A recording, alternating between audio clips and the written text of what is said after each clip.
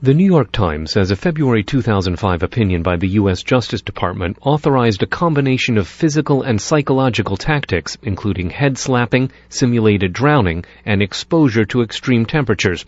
That previously undisclosed opinion came 3 months after a separate, well-publicized finding that declared torture abhorrent. Speaking to reporters in the Oval Office Friday, President Bush said all interrogation techniques used by the United States are lawful. This government does not torture people. You know, we stick to U.S. law and our international obligations. Mr. Bush said highly trained professionals are responsible for interrogating suspected terrorists, and, he says, that questioning has revealed information that has prevented possible attacks. While confirming the existence of the February 2005 opinion, White House officials will not comment specifically about whether simulated drowning constitutes torture, because they say discussing any interrogation techniques would allow the enemy to train against them.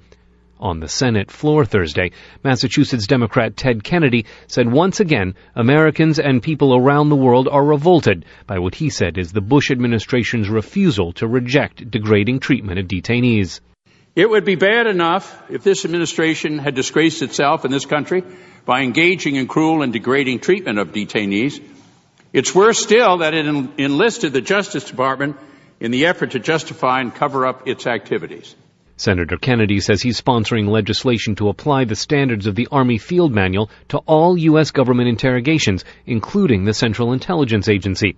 Democrats on the House Judiciary Committee say they'll investigate the matter.